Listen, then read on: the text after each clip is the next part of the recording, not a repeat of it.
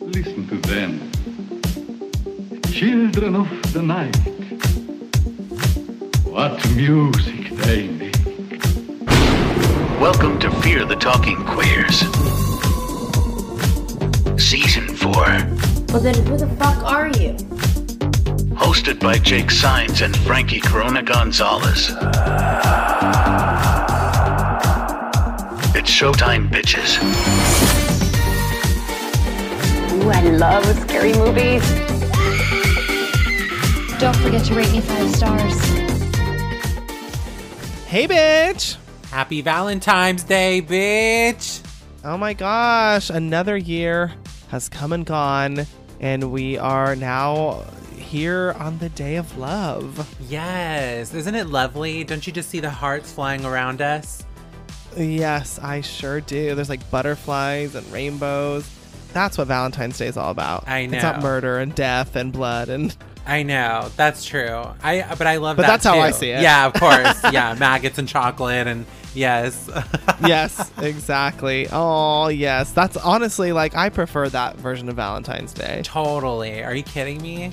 Yeah, the murderous death, Murder. the obsession, the lust, the, revenge, jilted on Valentine's Day. Like, oof, what dramatic story that is. If I'm being totally honest, I actually do want like a reboot of Valentine. I know. A new storyline. No, requel. Bring Marley back. Bring Marley back. Requel. Like different enough to but yeah, maybe see what happened to Kate and Adam. Yeah, what happened to them? So I would really love to know that. I know. And bring back Denise. Why not? We'll put her in like a videotape like Randy. They made a movie about them. Yes. Valentine's. The Valentine's Day Massacre. Yes. Yeah. I've always did I talk about this in our Valentine's Day episode that I've always wanted to throw some sort of Valentine's Day party and like call it the Valentine's Day Massacre, but make it like pretty much the party in Valentine. Ooh, I know. I've always wanted to do like my birthday parties like centered around horror movies, but like it's in the middle of summer. I don't know that anybody's really in the mood for that. Except us. That's but, true. Yeah. I know. I'm always in the mood for it. Like, so invite me. Everybody come to my Scream birthday party. Like my 32nd birthday. Yes, I know what you did last summer. Bash, Yeah, that sounds fun. Exactly. Midsummer Night's Scream. Yes. Like prom. Oh my God. Oh, well, by the way, if you ever want to listen to us talk about Valentine, you can go back to last year. We did the movie Valentine with the other podcast, The Fangirls. Where are they? Where did they go, girls? Where are you? I don't know. Maybe the Cupid killer got them. Maybe. Who knows? They're probably electrocuted in a hot tub somewhere. Yeah, probably. But, I'm sure they're looking fabulous doing it with a glass of rosé in their hands still. Absolutely. Totally fabulous. Or a White Claw, let's be honest. Yeah. Fabulous and fried. All right. Oh, my God. So in honor of the love being all around us, we decided to play a lovely little game of Fuck, Marry, Kill. One of our faves. Woo! One of our faves. Yes, we're bringing it all back to you this season, back to the basics of Fear the Talking Queers. And yeah, we love to play Fuck, Marry, Kill. So why don't we get into it this Valentine's Day? This is going to be all sexy people. Sexy people, yeah. Mm-hmm. Yeah, no more uggos, not this time around. I don't want Rob Zombie popping up on this list. I know, oh my God. Like, if I have to choose between Freddy Krueger and Chucky one more time, I swear to God. Yeah. Okay. So give me 3 that I can choose from. All right, ready? Yeah. All right. This is the Battle of the Brendans. Ooh, okay. Brandon Lee from The Crow. Brendan Fraser from The Mummy. Oh, okay. And Brenda from Urban Legend. I thought you were going to say from Scary Movie. Oh, my God. I mean, why not? Either one. Either one. Okay. They're both hot. Okay. I'm going to marry Brandon Lee. because yes. why not, right? Like, he's romantic Yes. and he'd do anything for love. I mean, God, he would rise from the dead. Seriously. Yeah. Okay, and then I would fuck Brendan Fraser in The Mummy. Yes. In the heat of the desert. Yeah, I was like, in Egypt. No, I didn't say in The Mummy. I said and The Mummy. Oh. No. Yes, and The Mummy. Why not bring them both on? Yeah, I would honestly fuck all the guys in The Mummy. So, Oh, hell yeah. Let's start there, Absolutely. right? Even all the ones with boils on their face and everything. Why not? and I'm gonna kill Brenda before she kills me. That's true. She's I know. nuts. She's a wild girl. She has big hair, remember? I know. And then when it comes to Brenda from Scary Movie, I would have her be my girlfriend because she's dated gay guys before. She'll know what to do. Hey, girl. She's your side piece. Right, Yeah, exactly. you've got yeah, fuck, marry, kill, side piece. Exactly. Absolutely. You never heard that game? Okay, I'm going to give you some choices from Scream 2022, right? Of course. Ooh, okay, I love it. I love We it. love it, right? Okay. Chad. Delicious. Okay. Ooh, okay. Things I'm getting. Delicious. Richie. Jack Quaid, of course. Cute, cute, cute. And Wes. Played by Ooh. Alex Minette. Dylan Minette, you mean? Doesn't he play a character named Alex? Somewhere? Does he? In what? Girl, I don't know. Those are your choices. You're like Alex Midget. That's his name. Mignette. Vignette. Mignon. Alex Mignon. Oh my god. Okay, so definitely. Okay, I'm going to fuck Mason Gooding. Okay. He's so sexy. Ooh, that body. Damn. Like, he looks like he can lay it down. Yeah, big arms. Love it. So hot. Chest I hair. would probably. Oh, chest hair. Beautiful smile. That's what I need. And I need, that smile on me. Absolutely. And then I would probably kill Jack Quaid. And then I would probably marry little Mr. Wes. Little Mr. Alex Mignon / Dylan Minette. Yeah. He's protective. He's sincere. Yeah, he's like cute. I like his little dyed hair. I think that's so sweet. We'd be two little toe-headed blondes, Beautiful, beautiful. taking life by the balls Absolutely. and licking them. And then maybe you can fuck in the shower. Yeah, exactly. I know. Anybody who has the balls to do a shower scene like that, oof, I'm in. And marry me, daddy. And he knows how to deep throat. Oh my god, yes, that took me a second. That's true. Yeah, he can take it real deep, all the way from the front out the back of the neck. Right. Out the back of the Through throat. the front for the back. Yeah, exactly. Oh my gosh, yes. Okay, cool. Okay, bring me another. Moving on. All right, this is all random. Okay. All right. Patrick Wilson as Ed Warren in the Conjuring universe. Lovely. Ryan Phillippe in I Know What You Did Last Summer. Okay. Yeah. Or Daniel Kaluuya in Get Out. Ooh, okay. So I am going to marry Daniel Kaluuya in Get Out because he's down. He went to that dumb white bitch house. And survived. And took them all out. Yeah, he's resilient. He could probably protect me when things get rough. Oh, yeah. Yeah, absolutely. He's definitely one to spend the rest of your life with. Absolutely. I would. Who was the first choice? Oh, Patrick. Okay. I would marry him too, but I would marry him. I would marry him just because he has that beautiful voice. He can sing to me. That's why, Okay, I'm gonna kill him. That's why I would. Like you just sold it to me. I'm gonna kill him. I'm gonna kill him, and I'm gonna fuck Ryan Phillippe. I mean, he's abusive. That character is abusive. Yeah. You know what? What's one night? What's one night? And that body tight, The lips, right? the eyes, the lips, the curly hair. When he's in Cruel Intentions, he has that ass that can crack a walnut. Like, Yeah. Gorgeous. Okay. Yeah. gorgeous. And still good looks one. good to this day. Still looks good. Okay. This last one category for you is the women of Valentine. Yes! Ooh, I was going to go with the Ooh, guys, they're- but I'm like, some of those characters are a little too small. They're gross. So- but the Valentine women are sexy. So They bring it on. are. Okay. So we have Paige, of course, Miss Denise Richards. Yes. We have Kate, of course, Miss Marley Shelton. Oh, and yes. then Lily, Jessica Caulfield's Aw. character. I do love them. Okay. I got her name I'm right? You did. Janisa Cauliflower. Janisa Cauliflower. Oh my gosh. Okay, so yeah, all right. I feel like I've had this one in my back pocket for years. Okay, here we go. I would probably. It's a no-brainer. I would fuck Paige.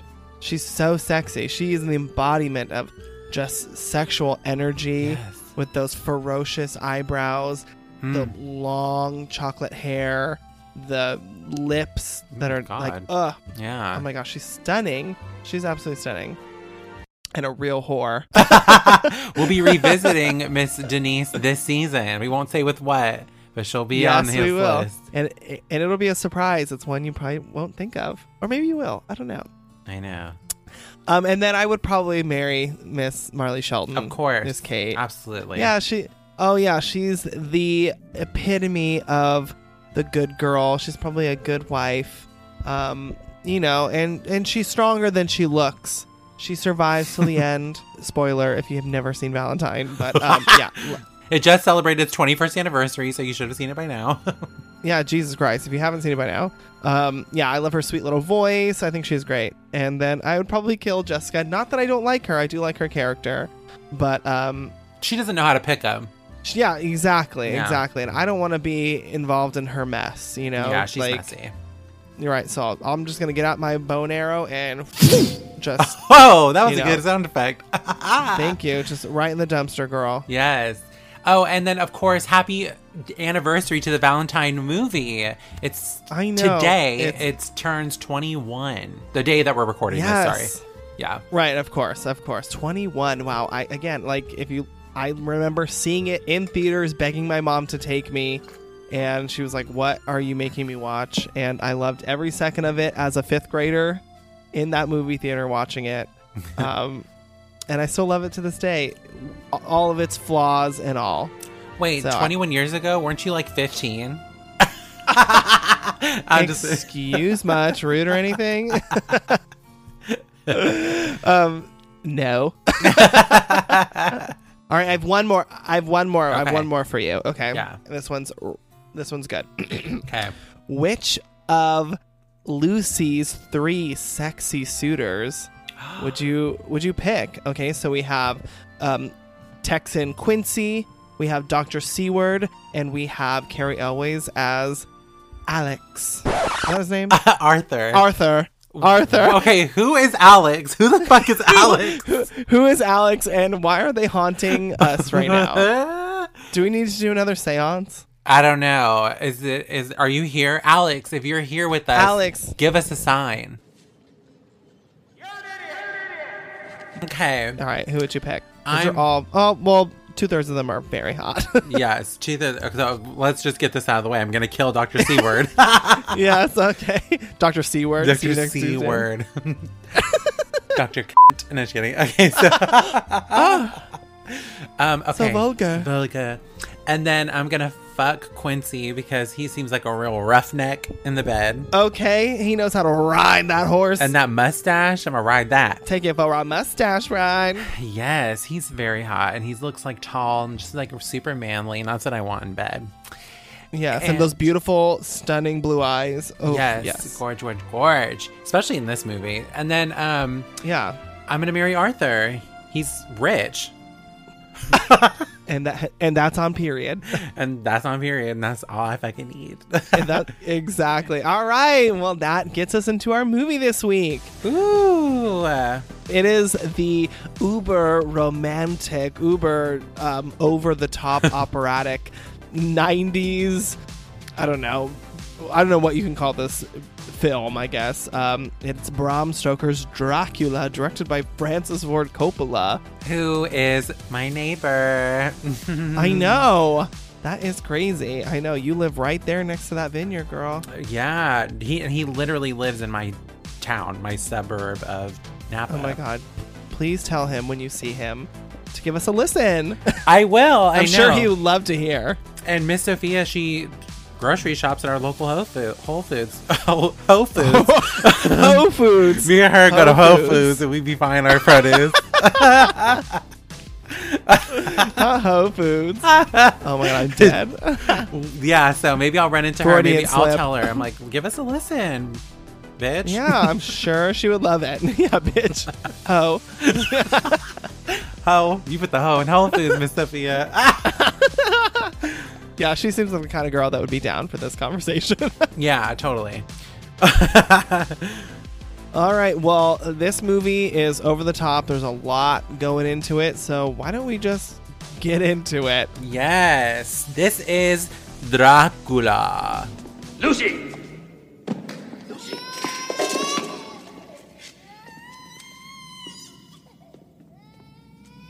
Come to me, Arthur.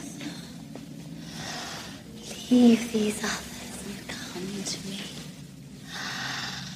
My arms are hungry for you, my darling. Kiss me and caress me, my darling husband, please. Holy crap! There's none in the Lord! Bram Stoker's Dracula, released in 1992, written by James V. Hart, directed by Francis Ford Coppola, loosely based on the novel by Bram Stoker. It is the year 1462. Constantinople has fallen into invading Turks. Prince Dracula, played by Gary Oldman, must leave his bride Elisabetta, played by Winona Ryder, to do battle against the Turks. A ferocious and pitched battle occurs, and Dracula claims victory, leaving many in the opposing army alive and impaled on long spears in the battlefield. The Turks, seeking vengeance, send a message to Dracula's castle falsely announcing that the warlord has been killed in battle. From the top of the castle, Elisabetta commits suicide by falling into the river below. She leaves a note behind expressing her hope that she will be reunited with Dracula in death. Because she committed suicide, the castle's bishop, played by Anthony Hopkins, proclaims her soul damned. Furious that God has let his wife die while Dracula was defending his church, Dracula renounces God and the church. He draws his sword and stabs the large cross of his chapel, and it begins to bleed. Dracula drinks the blood flowing from the desecrated cross, proclaiming he will be reborn after his death with all the powers of darkness at his command. Girl, I'm getting into this. Good girl, this sounds cute. I'm getting into it. I'm getting into this. Okay. We jump forward 500 years to London. Law clerk Jonathan Harker, played by Keanu Reeves. This is a mistake. Must travel to Transylvania to close the sale of a London property being purchased by Count Dracula. Jonathan has taken over the representation of the Count from his colleague R.M. Renfield, played by Tom Waits, who has gone insane and is now imprisoned in an asylum where he worships an invisible force.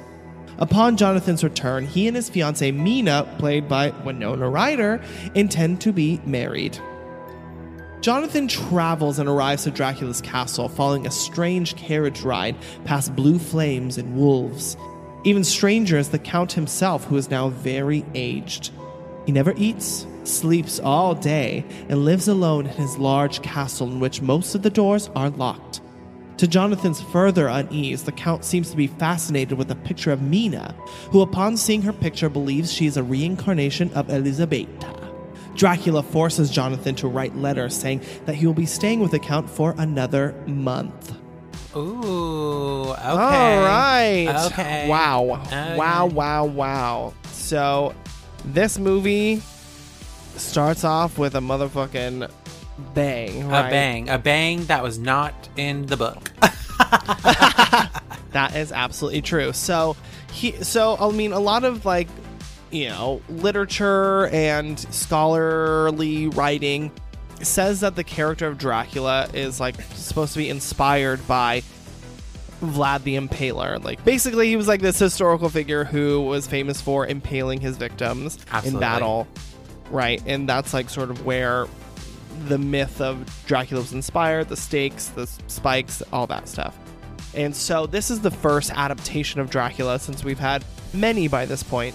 By the time 1992 came around, we had, you know, the 1931 Dracula, we had the Christopher Lee Draculas, we had so many Draculas. Yeah. And none of them have incorporated the inspiration for Dracula into the movie. And so this is the first that we're actually getting to see that kind of woven into you know, what mythos. We know to be the Dracula story. Yeah. And this backstory was added by Coppola to differentiate the story from those other adaptations, because there never is a backstory for Dracula and how he came to be a vampire. And this story of him fighting for the church and then turning on God for the death of his love, I think is great. It's a great way to start the romanticizing of the story.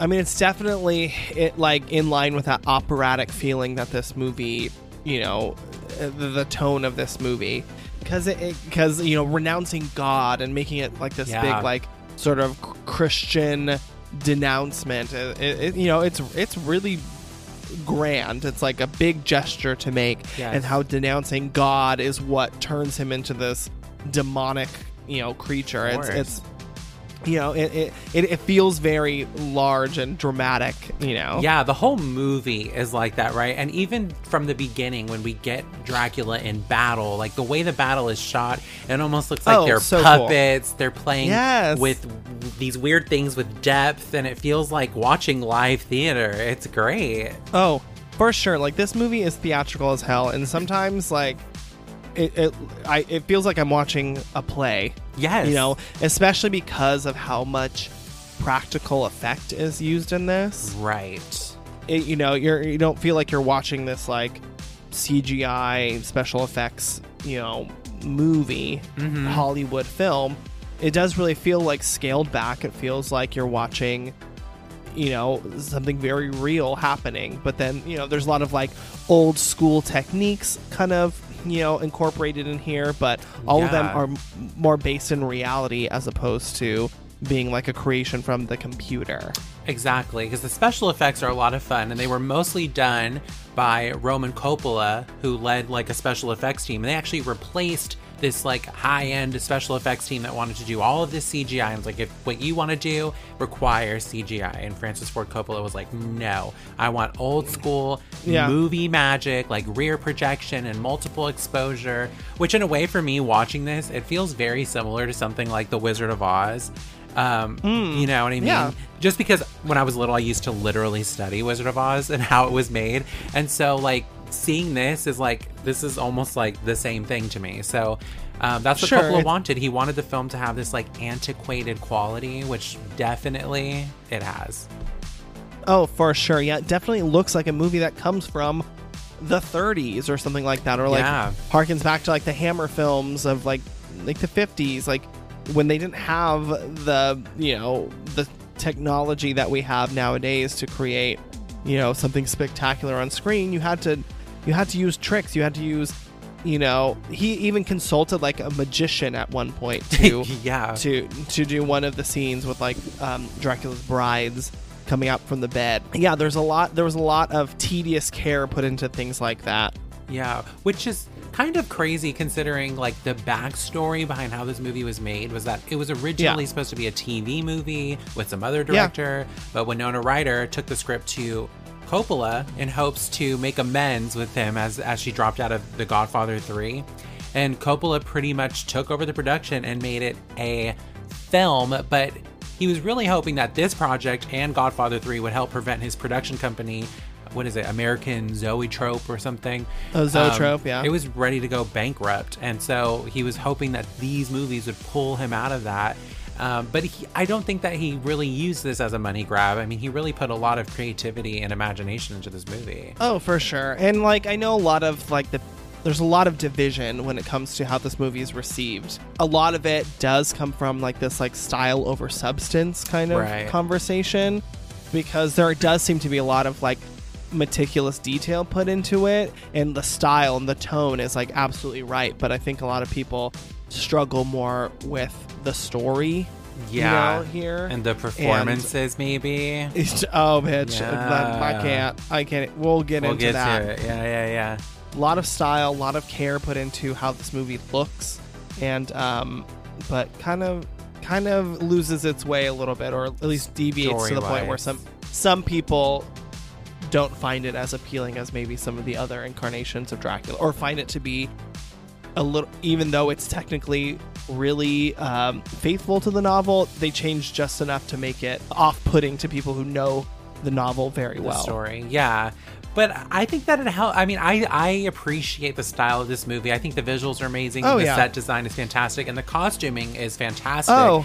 Starting with this very first costume where Dracula renounces God and takes on the form of the darkness, right? And he is wearing that, like, muscle fiber armor. Like, it's so dope. And especially considering that that's their choice for this moment where he's drinking the blood from the cross, and it's very Catholic and beautiful and, you know, scary.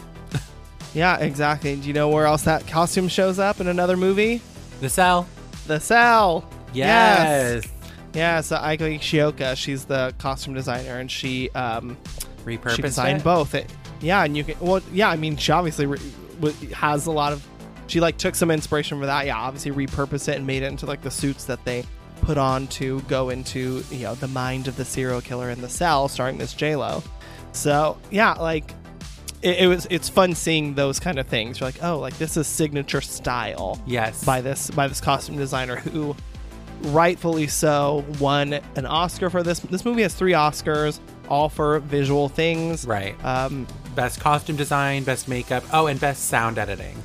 Yes, but not it did not win set design, which, okay, that's fine.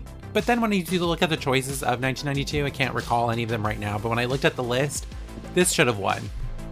All right, well, good to know. I know. Sometimes I find like the Oscars, they go for like realism as opposed to fantastical.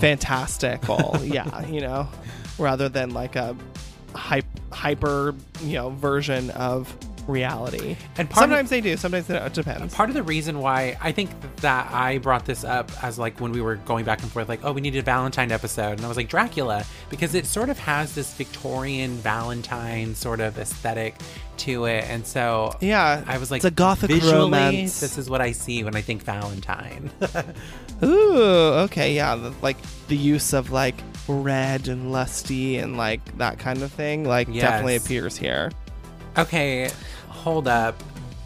This is where we get into the performances, girl, because we're introduced to Elizabeta, right? Played by Winona Ryder. Right. Winona Ryder. And she also ends up playing Mina and, you know, whatever. But I don't know. What do you think about this?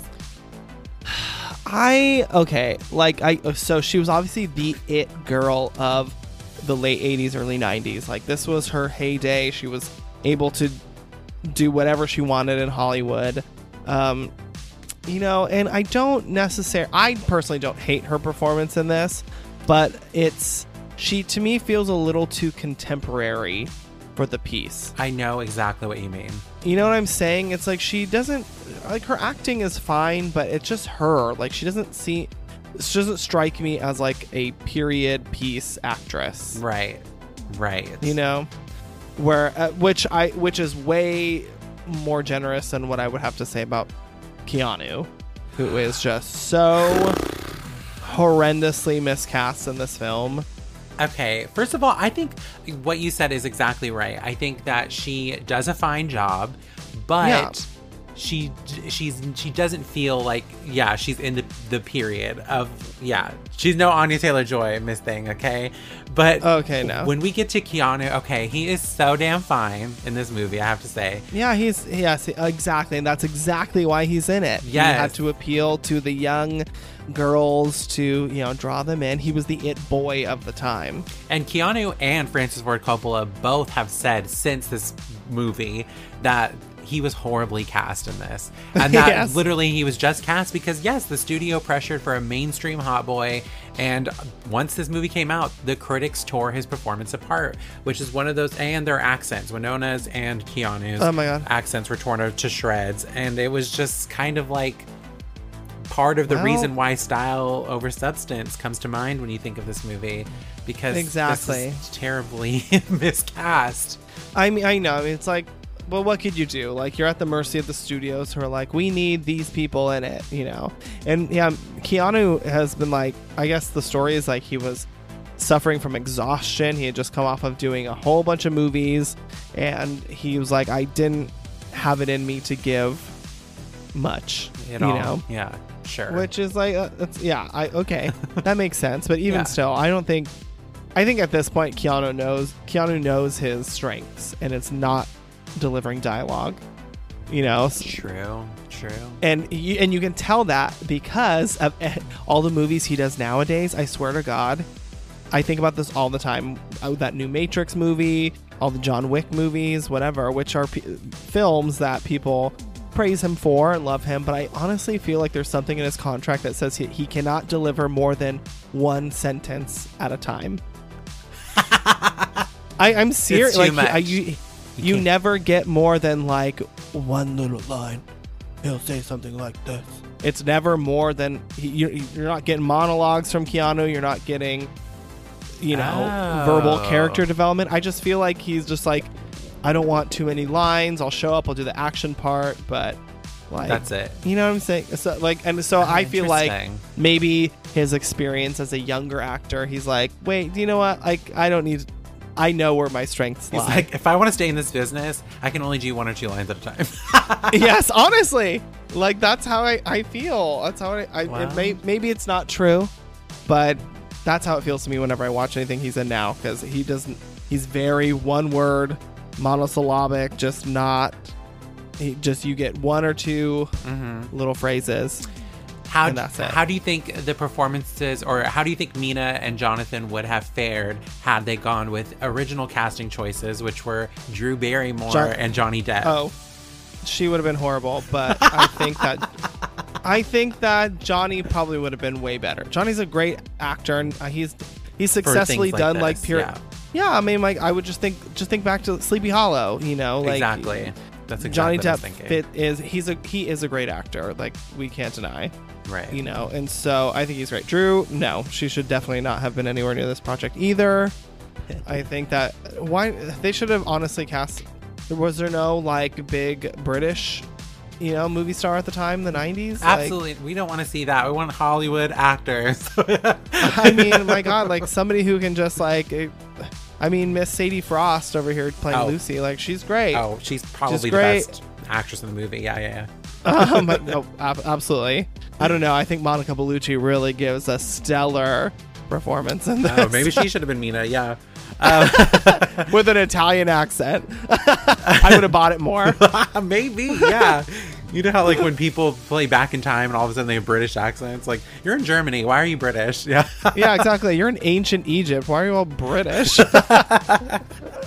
Oh my god. There are some really cool visual moments in this. Like, aside from the cross, like once we move past that, Mina and Jonathan sort of have this quick little discussion, and they kiss, and these peacock feathers beautifully cover the screen. That part kills me. I'm like, what PA had to stand there by the fucking camera and just like slowly Fan out some peacock feathers, and they're like, got it. We got the shot. We got the Gorgeous. shot. Gorgeous. Cut. That's a wrap on this scene. Well, another visual I like is that long hand grabbing Miss Keanu and putting him onto the carriage. Oh yes. God. Like the shadow Yes. work in this is so cool. Brilliant. So brilliant. We do toy have train. to mention. Oh yeah. Oh, the toy train. But before we get there, we get introduced to Renfield, played by Tom Waits. Oh yeah. Singer Tom Waits, who actually gives like a banging performance in this movie. He's a singer? Like, yes. What's he sing? Yeah, Tom Waits. He sings every song that sounds like he sings like this, but he's just a very famous singer. Scarlett Johansson has an entire tribute album of just Tom Waits songs. Isn't that weird? Scarlett Johansson sings? Yes. she has this album that was like critically panned, but it's like all Tom Waits covers. Wow. I'm But going to look it also- up. Also, I know Tom Waits' nephew. I did a cruise contract with him, and he's an aerialist. Ooh. Casually, we were having a conversation. He's like, "Oh yeah, Tom Waits is my uncle." I was like, "Haha." He's like, "No, really." I was like, "What?" And like we talked about it, and he like straight up showed me a voicemail he had from his Uncle Tom. Like, Oh my God. I was like, "Oh my God." I was like, "That is so insane that your uncle is Tom Waits." He's like, "I know." I was like, "What is he like?" And he's like, "I don't know." He's like, "He's just my Uncle Tom." He's like, he's kind of just keeps to himself and kind of a quiet guy. I was like, "That's Really? crazy." Wow. Yeah. Look how connected we are to the actors in this movie. It's like, Literally, wow. Yeah. we are the authority on Dracula. Right. You want to know anything? Come to Fear the Talking Yeah, Bears. me, because I know Tom Waits' nephew. Yeah, and I didn't even know who Tom Waits was. But you're right. He does a fantastic job in this movie as Renfield. This is probably one of the best Renfields in any Dracula. Oh, absolutely. This Renfield sort of starts already kind of crazy in the asylum. Yeah. We never Yeah. get to see what Yeah. made him that way, but he couldn't take Exactly. it. He couldn't take it. Yeah. I do feel like his character is a little bit wasted since he does spend the entire movie in this sort of asylum setting. It is. Because he's not one of the characters that comes to mind in this. Right, reiteration. exactly. Yeah, but his performance is what he's doing with what he has, I think is brilliant. It So, raises good for the you, Tom value Waits. of the character. Yeah, because even, over here, Fear the Talking Queers, we take the IMDb synopsis and we make it our own.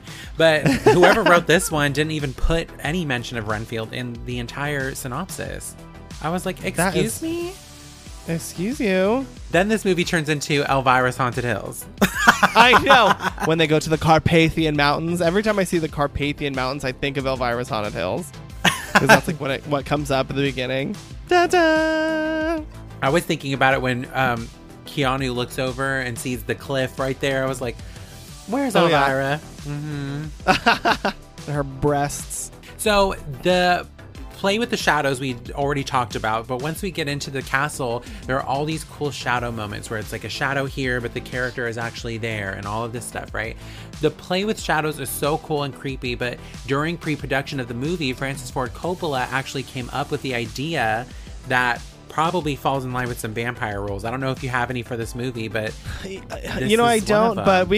we can do them while we go. While we go, right? Let's do while we go. So here's the Yeah. first one. So Coppola came up with the idea that when Dracula is present, the laws of physics don't work correctly.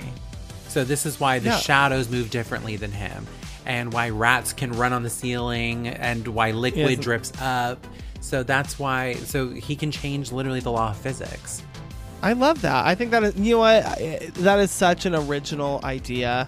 You know, like who would even think of that? And but I think it's really cool to think that they're like dark demonic presence that like is otherworldly would change the world around them. That our Yeah. world and their world like doesn't mix in a way, so things don't work correctly. The laws of physics don't apply, and I think that's I think it's a fun idea, and again gives us more of that visual style, so much room to play, Yes, with it's a playground. visual things.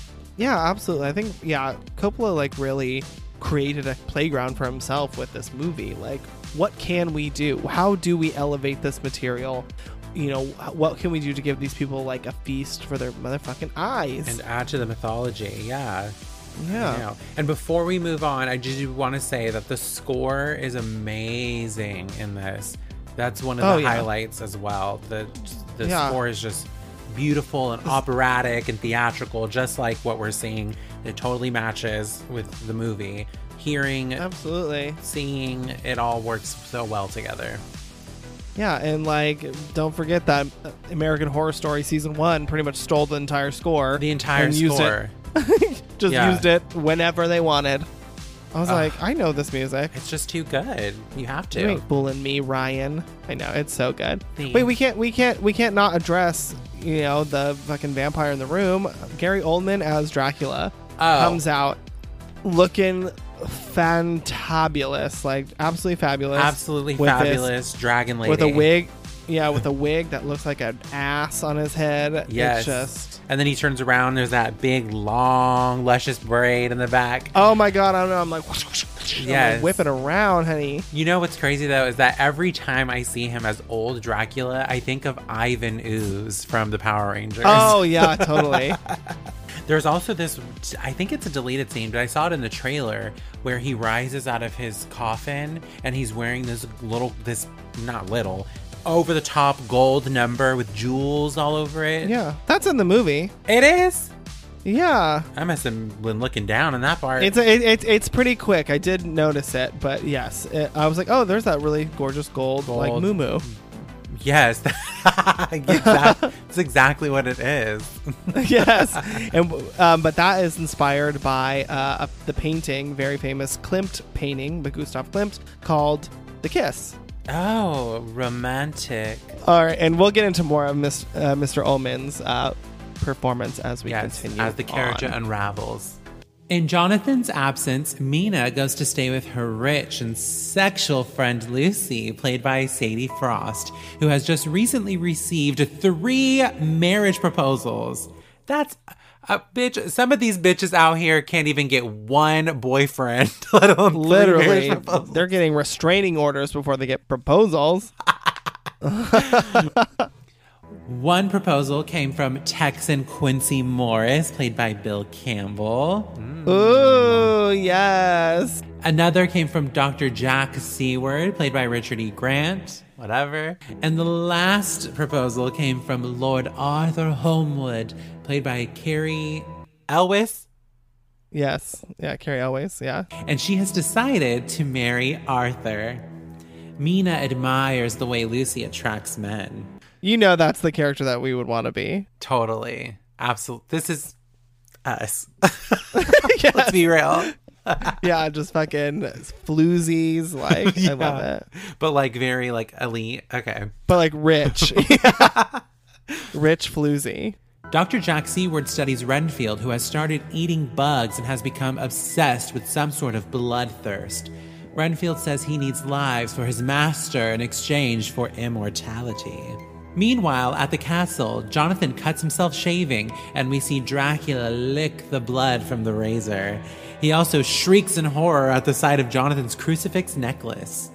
Jonathan becomes frightened when Dracula refers to the howling wolves outside as beautiful children of the night. And when Dracula leaves the room, Jonathan sees him scaling the castle walls outside like a reptile. After Jonathan has written the letters notifying his loved ones of his extended absence, he begins to realize he's being held prisoner. Jonathan roams around the castle and hears Mina's voice calling to him. He finds a room with a large bed, and the voice summons him to lay on it. When he does, 3 sexy, mysterious women rise from the bed and seduce him, licking his balls. Oh, no. Licking and biting at him. Dracula walks in and forces the women off of him. The women beg to have something to hold them over for the night. Dracula hands them a baby, and the women proceed to feast on the infant as Jonathan screams in horror. Meanwhile, Mina receives Jonathan's letter. Anyway. Mina receives Jonathan's letter and becomes increasingly concerned. At the castle, Jonathan observes the Count's mindless servants filling large crates with dirt from the grounds around the castle, unaware that Dracula plans for a trip to London. A ship picks up the 50 crates of Transylvanian soil, and we see Dracula is inside of one, resting in some sort of gooey cocoon. This is Ivan Ooze. On the long trip to England, numerous staff from the ship go missing, later showing up washed ashore after a storm. Dracula arrives to London in the form of a hairy beast. The night of his arrival, Lucy wanders out of her room and into the garden. Mina follows after her, calling out to her, but it's as if Lucy is hypnotized. When Mina catches up to her, she witnesses the hairy beast making love to Lucy, biting into her neck.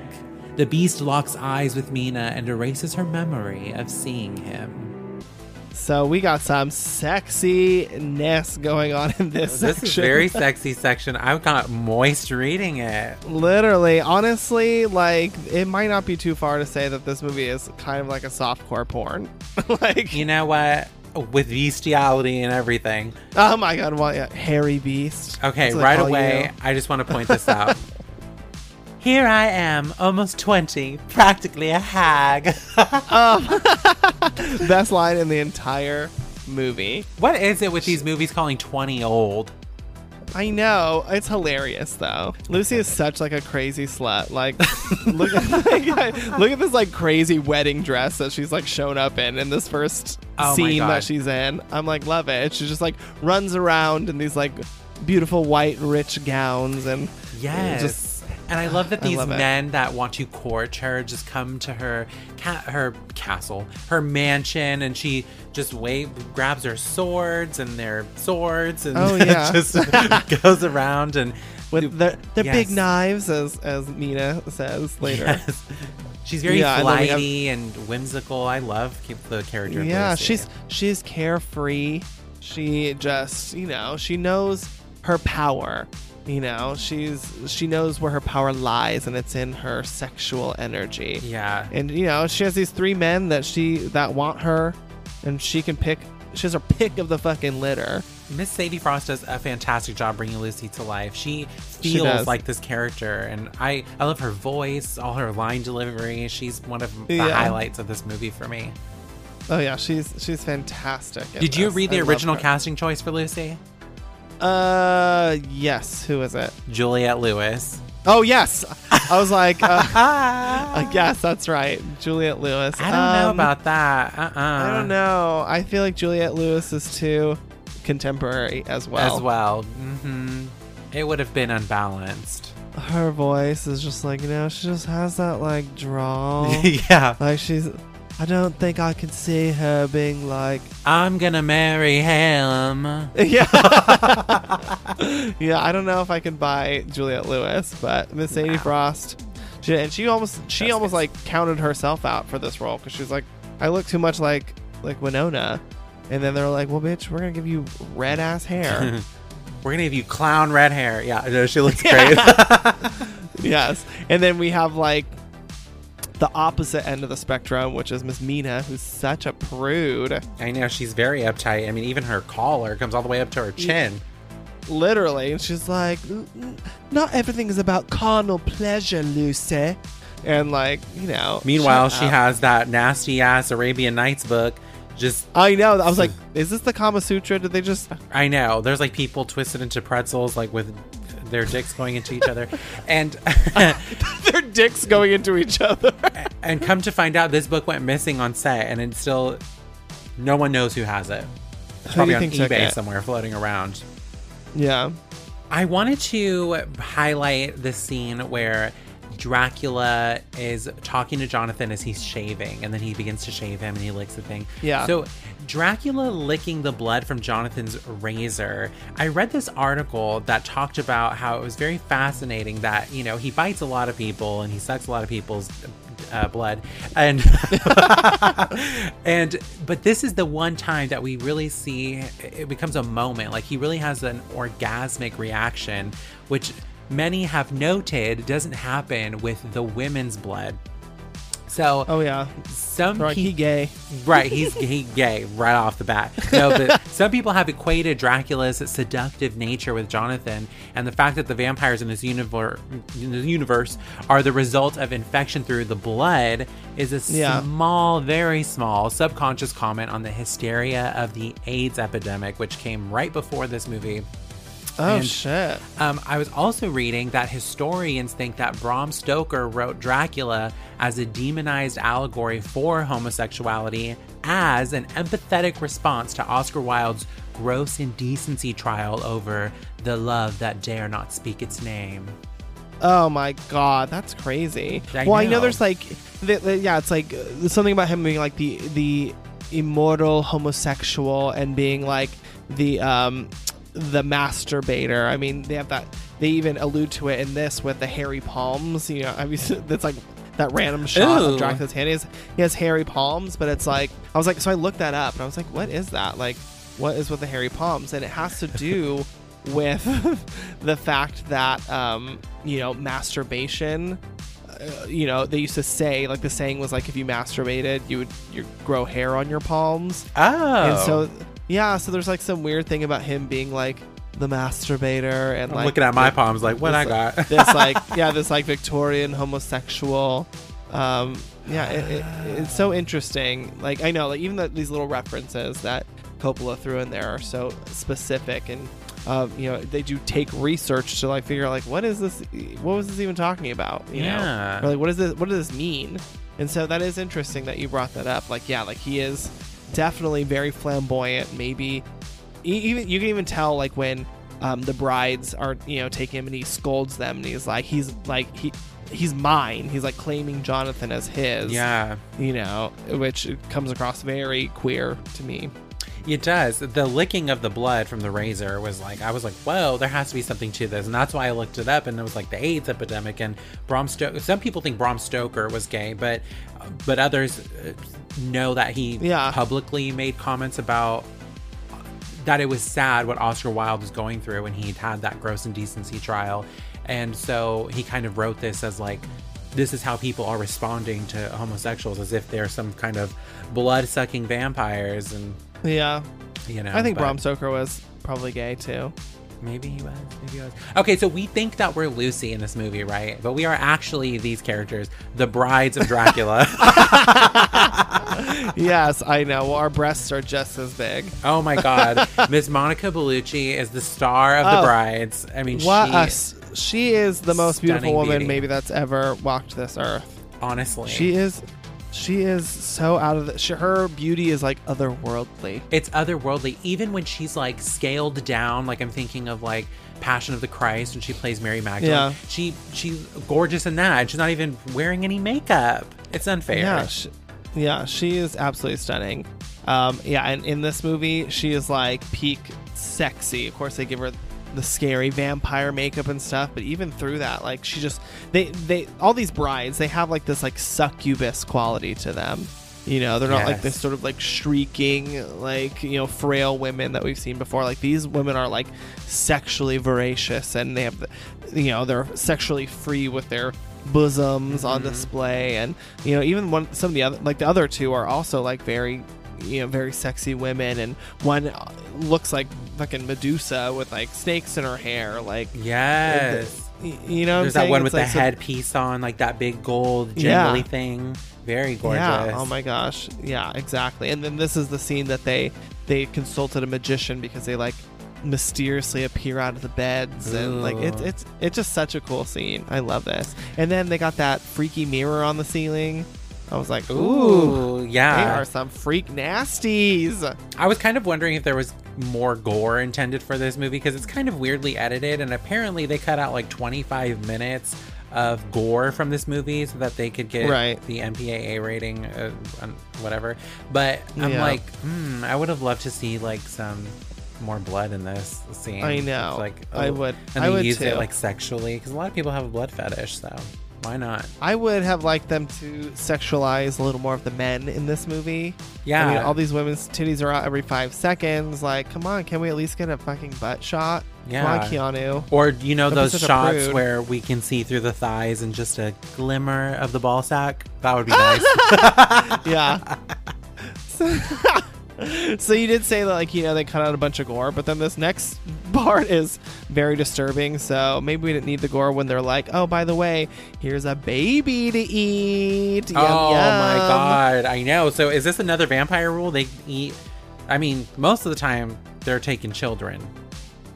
I know. That happens several times in this movie. I mean, maybe they're like, maybe it's like when you have like, what is it, like veal or like, like... like a delicacy.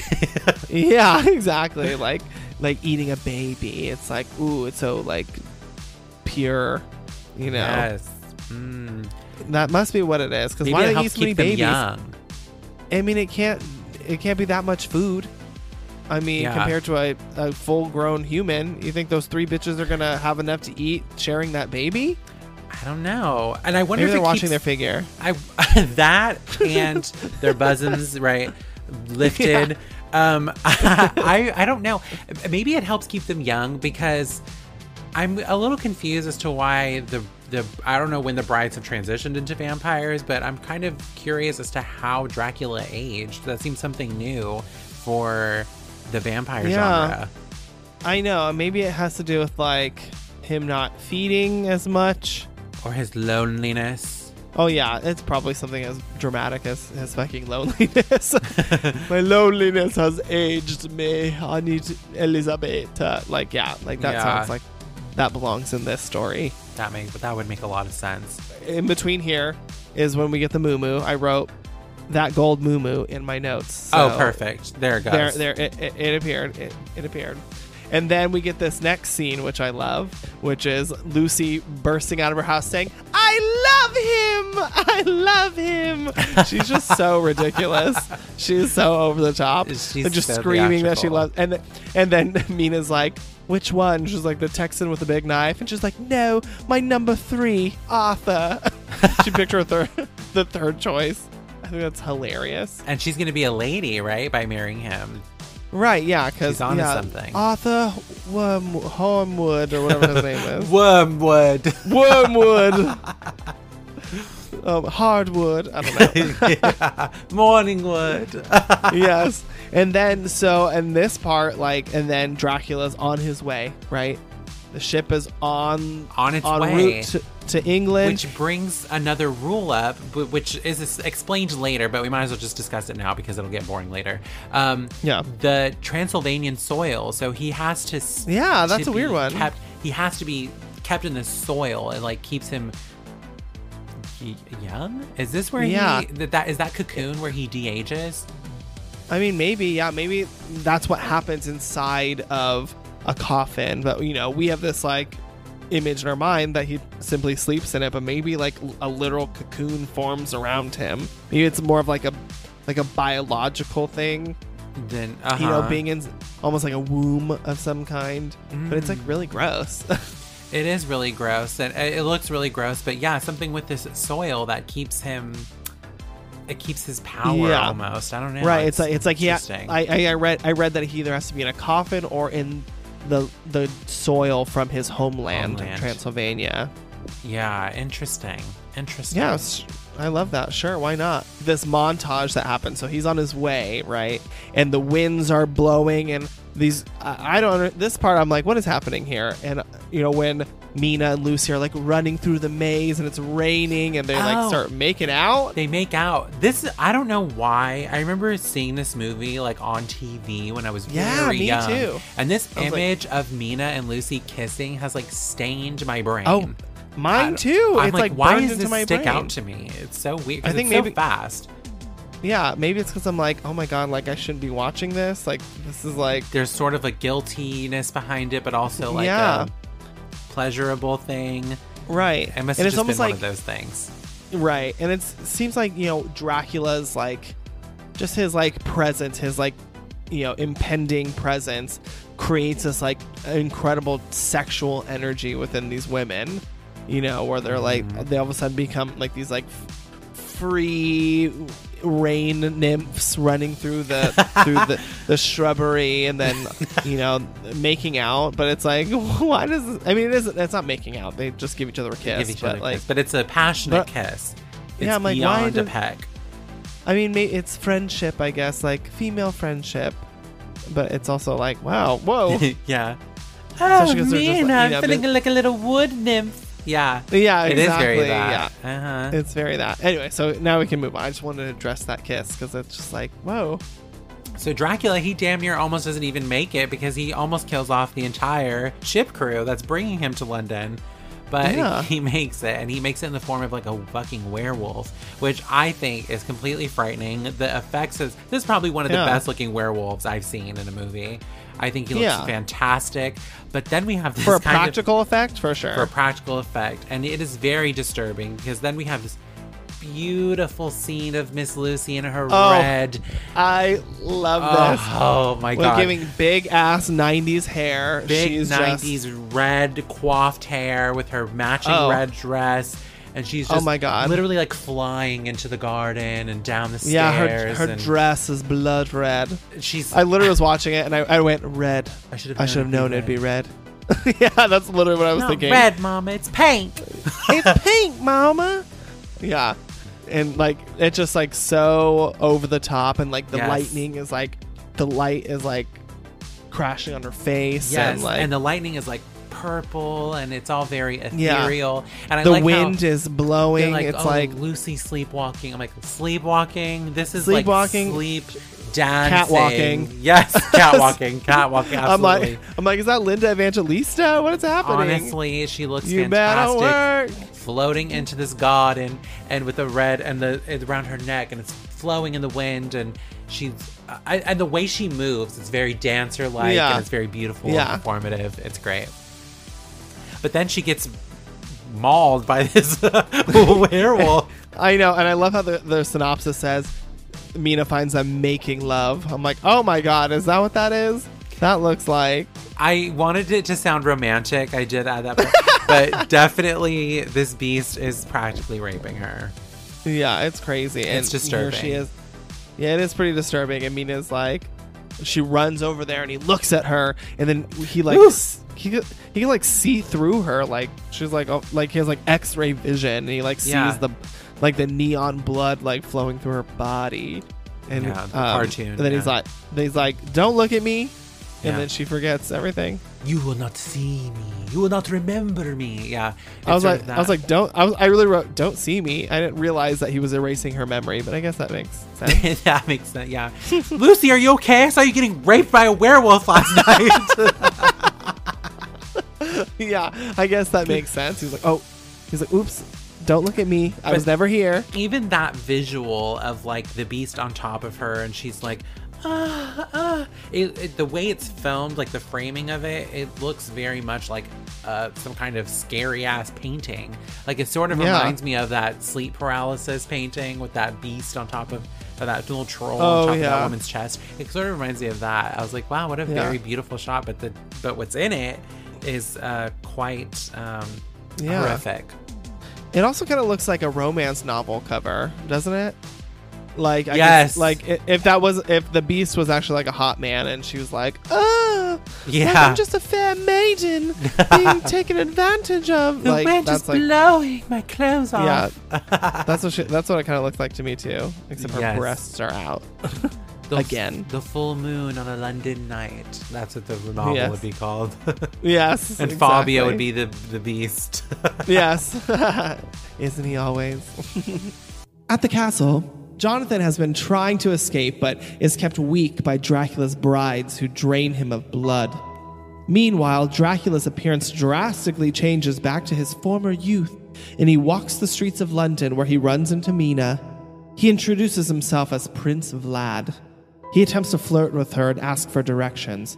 At first, she is rude towards his advances, but when she realizes he's flirting, she becomes smitten.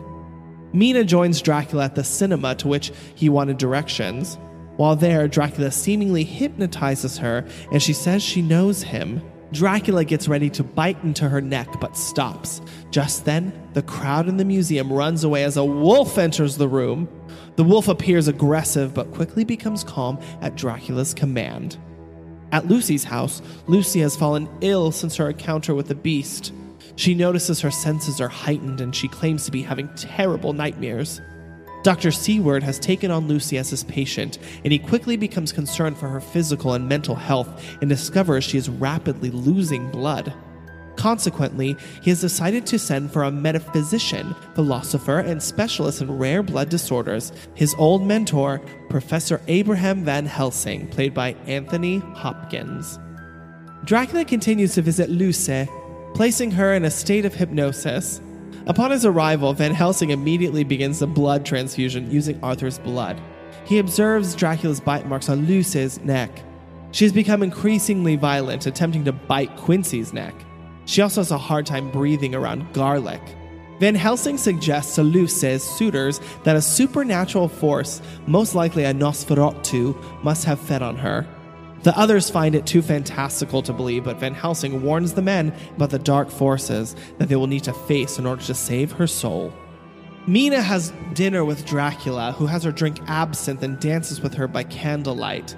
As they talk, Mina becomes trance-like, and Dracula's suspicions that she is Elisabetta reincarnated grow stronger as she's able to describe his castle and Elisabetta's death.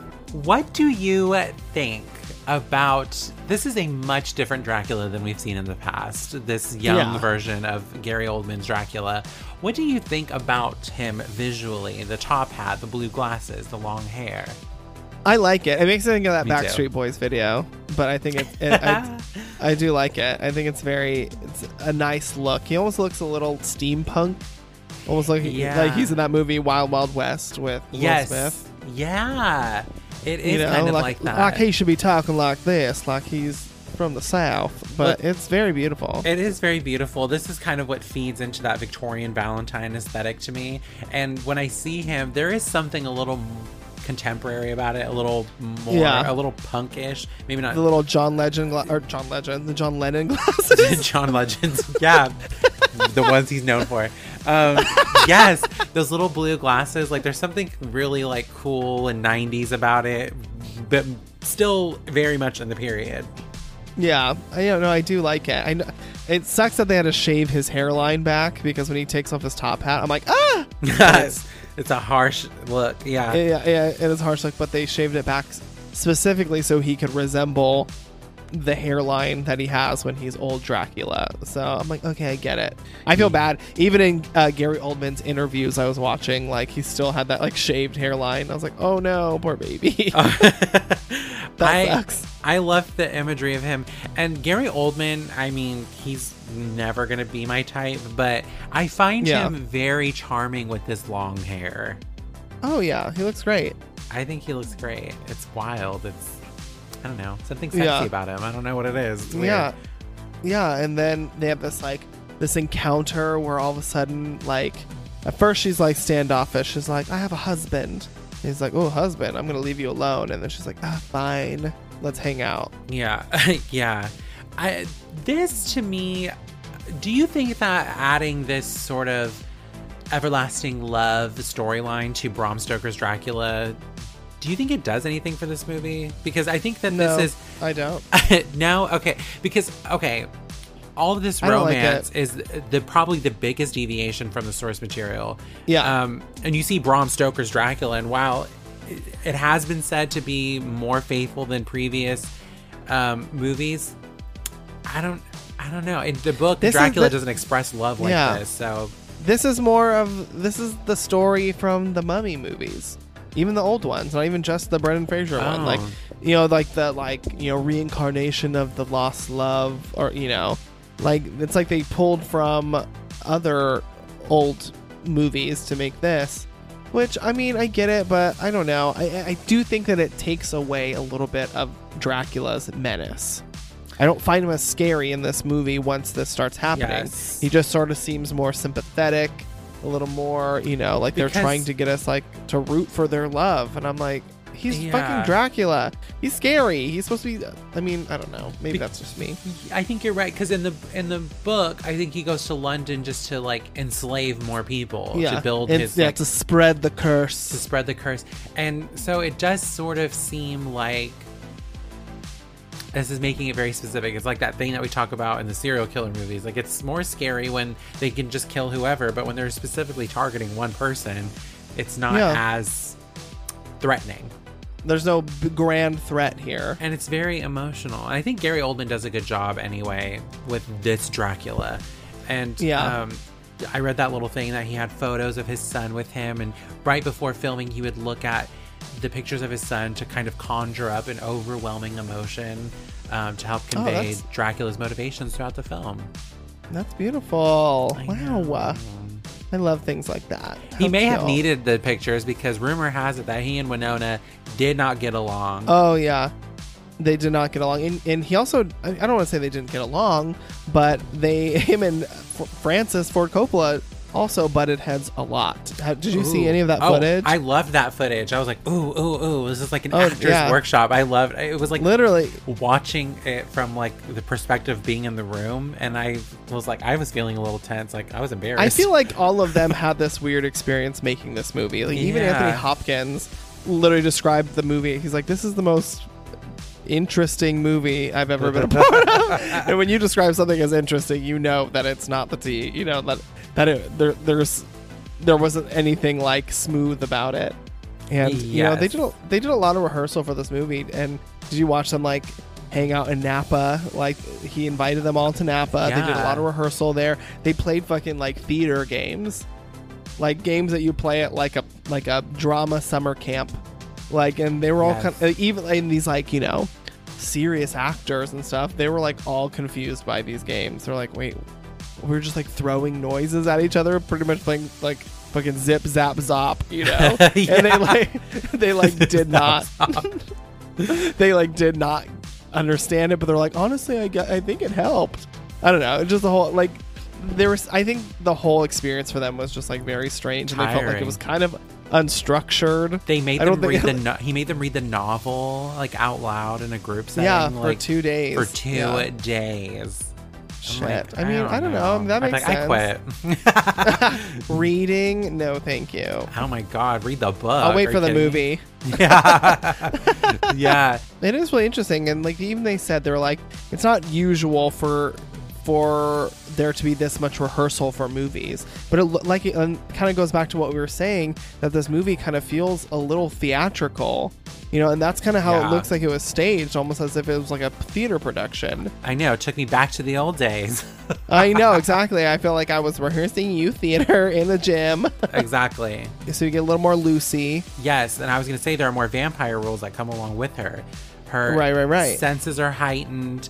She is having terrible nightmares. I don't know if that has anything to do with it. And she has trouble breathing around garlic. We always see vampires repulsed by garlic, but we never really know why. What is it with the garlic? And they just, I don't know. Maybe it's that their senses are so heightened that they can smell it more. Yeah, garlic is so pungent, you know. And garlic also is good for cleansing the blood. So. Yeah, it's like a natural antibiotic. And dark green kale is like that too. If you eat enough of it, it's like having a blood transfusion. So I wonder if kale works too. I love when she's like having that freak out about the garlic. She's like, it's nothing but common garlic. I was like, common garlic. I was like, oh, but she's screaming that. Oh my gosh, though, when they first show her, like after she gets that bite and they walk in and she's getting fitted for her wedding dress, I was like, oh my God, this fucking Pennywise ass dress. That fucking dress with that enormous Elizabethan collar. Yeah. I'm like, oh my God, she looks like, crazy as fuck. But I love when Dr. Seward is thinking about having her committed, and there's that banter between the men, and they're like, oh, last week he wanted to have her hand in marriage, and now he wants her committed. And he's like, no, there's something really wrong. And they walk in, she's like, oh my God, yeah, she's great. Are you okay? I know, and I love how these men stick around. Like, she fully has decided on one of them, but Quincy is not left. Dr. Seward's still there, and she kisses Dr. Seward in this scene. Yeah, what is it with them? They just want to hang around her just in case. Yeah, maybe they'll all get a piece. It sucks. I thought about this watching it. Like, it sucks for Arthur because he finally wins like Lucy's affection over the 2 other guys, and then she ends up being a vampire. I know. I know. What a loser. I know. I wonder if he would have gone as far as like, turn me into you so that we can be together forever. She might be worth it. I mean, the way that these men line up for her ass, it's probably worth it.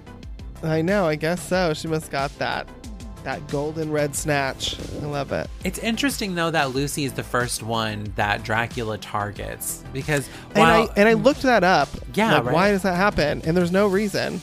Well, okay, it has to do with Bram Stoker. So while Mina is being romanced and lusted after by Dracula, you know, he almost can't even give her this bite. Which is a great shot. Him turning toward the camera, his eyes turn red, the blue glasses. It's beautiful. Oh yeah, again a little rapey, a little rapey, you know, with like old porn playing in the background, like on the screens. Yes. Yes, but it's a beautiful shot of his face transforming. But okay, so while she's being romanced and he can't find it in himself to even put her through this misery, he so easily did this to Lucy. She was easily transformed by him, and this seems to be a comment on Bram Stoker's writing. So in the book, Lucy is described as prim and proper, but here she's fun and promiscuous. So in the book somewhere, I guess probably in reference to Dracula's Brides, he writes that women being sexual is unnatural. And so ultimately, this is what we've talked about in multiple episodes, Lucy is being punished for this idea that women shouldn't behave this way. Ew, interesting. I know, and her fate is to ultimately become one of his wives, you know, these wives who also kind of emulate that like sexual, you know, energy, that power that they have. Yeah. And so that's like, it's like her destiny, and like, it is interesting, but there isn't like, obviously there's context like that explains why, but there's nothing in the story that explains why Lucy is like no, of all people. I mean, it would have helped if they had kept some of the original, like I'm going to go to London and increase my numbers, but this sort of seems like a random attack. It does. It seems random that she's sort of put through all this. Like, why her? Did it have anything to do with Mina? I don't know. Well, yeah, they could have helped with maybe like making Mina feel alone and like separating people from her, but like Jonathan's imprisoned basically in Transylvania. Yeah. Lucy's over here and she's sickly. So I don't know. Maybe that was part of it. Yeah.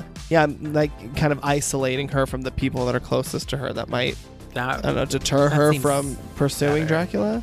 Yeah. Sure. Well, let's go with that. Yeah. But ultimately, I think they just put this in there because it's like she's the hot girl in a slasher movie who just dies because she's sexy and likes to have fun.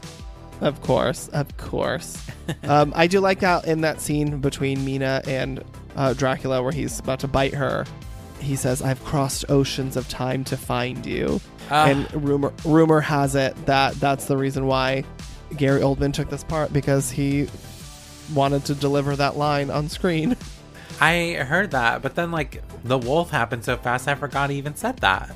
I know. And then this wolf happens. The wolf comes in. I'm like, is this wolf like a tool in this situation? That's is he just a like rule using too, it? because they've also added to this mythology that he can control animals. Yeah, and all kinds. So especially wolves, though. Like wolves are particularly. Yeah, they're like really specific to the Dracula mythology for some reason. Maybe because he can transform into them. Like he can transform into a bat and a wolf, a wolf, and so maybe those are the things that he's able to control the most because he's one of them. He speaks their language. Yeah, exactly. Yeah. Have you ever tried absinthe? Yes, you have. What? I don't know if I have. We've tried it together. What? At a house party. It was it was like the first taste of alcohol I had ever had. No, that's not true. I think Captain Morgan was, but this was my second absinthe. Oh my gosh, I don't even remember. I guess the Green Fairy got us. Fairy, yeah. And it was bright green, but the other absinthe I've had is not bright green. But and it tastes like black licorice. Mm-hmm. It's like Jaeger. It's an acquired taste, but I've never made it properly with this like sugar cube. Like it does. Oh my god! This movie makes it look sexy to drink. Oh, I know, and she starts feeling her oats, like, and she's like, sucking on that sugar cube. She's, you know, she's dressed in red. I knew it'd be red, like, or you know, and then, it's like, and then she basically becomes like Elizabeta. I'm like, how did she do that? Yeah, I don't know. It's like, I mean, is she supposed to be the actual reincarnation of Elizabeta? Like, I know. Like, is that what we're supposed to believe, or is it just coincidence that they look similar? Because it seems like she starts remembering things like from the castle. She remembers falling into the river and all this. Yeah, stuff. she describes Transylvania as like the land beyond the trees or whatever. Which, whatever she says that line is apparently is like the literal translation of what Transylvania means. Yeah. Yeah, she's like starting to become Elizabeth. She even looks like her. She has that, her hair's down. It's like long and so and they have this like Phantom of the Opera dance. Yeah, exactly. Yeah, exactly. It does sort of seem like they are pulling a lot from, like you said, The Mummy. There's like a lot of different Universal monster references throughout, because this does sort of feel like Phantom of the Opera to me, even their costuming. So it's like Phantom of the Opera, The Mummy, Dracula, the Wolfman. It's like all in here. All in one. Yeah. It's all in one. And then this moment, which I like guffawed at because I thought it was so crazy when she's crying and then he wipes them and they're fucking diamonds. Oh my god. Yeah, she needs to stay with him. There's another vampire rule. You can turn tears into diamonds. Wow. I mean, you know what else can do that? Drugs. Yeah, seriously. It's like, turn wow. Your tears into diamonds. Yeah. My tears into diamonds, like that is a single waiting to happen. But this, I think tears, that their transactions in this moment with the dancing by candlelight, the absinthe, the romantic, loving thing, it sort of is. This, I think, feeds into the style over substance, because then when we're actually getting into the story of them just talking and discussing, it sort of falls off. Like, I'm like, I mean, it's sort of slow. It's all happening so fast, though. Like, you know what I'm saying? It's like their romance and like her like falling in love with him. It just feels fast. It doesn't feel like it feels fast. Rushed. It doesn't feel organic. No, it feels like the characters are written this way and this is what's going to happen. And there are all these little things in there, like you said, the tears and the diamonds and the candlelight and the all these things that literally you could. I don't give a shit what they're talking about. I just know that this film is beautiful. And it looks great. Yeah, but other than that, I don't give a fuck what they're saying. And that's true. Like, I think about it. Like, I wrote this note that said the melodramatic script, lol. Oh, she's describing what a princess is. But, like, I don't remember what the dialogue is. I don't either. What are they talking? She's like, what about a princess? There's a prince in her flowing white gowns. Like, okay, like, what? I don't know. It doesn't stick. Like, it's not... It's just words, and I'm looking at what's happening. I'm seeing the beautiful red gown. I'm seeing her hair. I'm seeing the diamond tears, but I'm not caring what they're talking about. I know some of the stuff that we're going through in the synopsis. I'm like, that happened? I'm like, I feel like I watched this movie on mute, because practically it's the same movie if you do watch it on mute. Exactly. It is a feast for the eyes. A feast for the eyes, and it does nothing for the brain. All right, let's keep going. Jonathan escapes Dracula's castle and comes across a convent where a group of nuns take him in.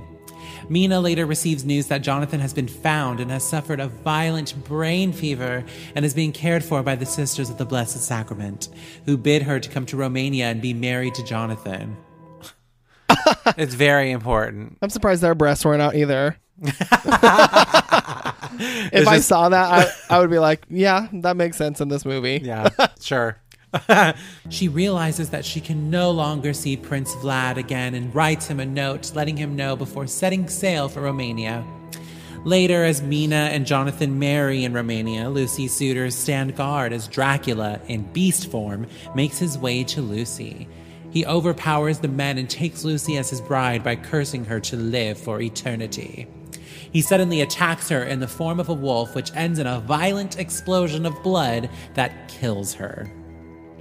Lucy is dead, although Van Helsing knows that the correct term is undead, for he knows that she is now a Nosferatu. He explains to Arthur, Jack, and Quincy that to give Lucy's soul peace, they must cut off her head and take out her heart. They are horrified and think that Van Helsing is crazy. A kook. After Lucy's funeral, Van Helsing and the men trespass into Lucy's tomb, and they find her body is missing from her beautiful glass coffin. She returns to the tomb carrying a crying child in her arms. Van Helsing is able to force her to release the child. She tries to hypnotize and seduce Arthur until Van Helsing forces her back into her coffin with a cross. She vomits blood on Van Helsing and the crucifix before passing out in her coffin. Arthur is selected to drive a large stake through her heart while Van Helsing beheads her with a single blow. Mina and Jonathan have returned to London only to hear that Lucy has died. One night they have dinner with Van Helsing and Jonathan realizes that he knows Count Dracula and that he sleeps in Carfax Abbey. Dr. Seward secures Mina at the sanitarium where Renfield is going crazy. Renfield tells Mina his master is coming for her, and he begs her to go away before giving her a final blessing. The 5 men, Van Helsing, Jonathan, Quincy, Jack, and Arthur, pay a visit to the Abbey, but Van Helsing warns that Dracula can control bats, rodents, wolves, and can appear as mist or fog and suddenly disappear. However, his weakness is that he must rest in the earth of his homeland to gain power, aka his dirt-filled crates. They begin to destroy the crates and sterilize the dirt inside with holy water. Dracula quickly transitions into mist and pays Renfield a visit, telling him he's betrayed him. Renfield is then violently forced into his cell bars multiple times, killing him. The body count is building. Finally, yeah, so we lose Miss Lucy. Miss Keanu escapes the dungeon, the castle. Oh my god. What is up with his hair? I know. I was like, why does he have gray hair? It must be White from Fright. We discussed this in Nightmare on Elm Street. Yes. But White from Fright, I guess. But I hate that they added that detail, especially when we get into the next part. Oh, it gets whiter and whiter as the literally movie goes becomes on. an Albert Einstein wig in the next scene.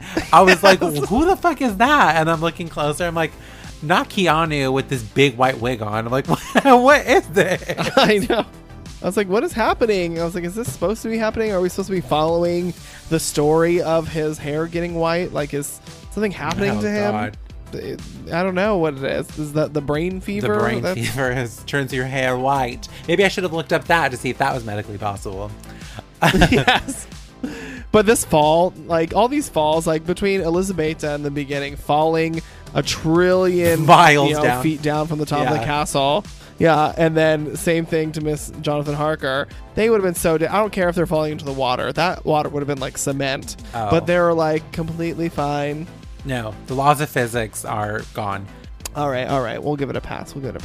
So Mina and Jonathan get married, and they filmed the entire ceremony with a genuine Romanian Orthodox minister, and they realized afterwards that Winona Ryder and Keanu Reeves may have actually married each other, not in any legal sense because there was no paperwork involved, but under the eyes of God shall they be married.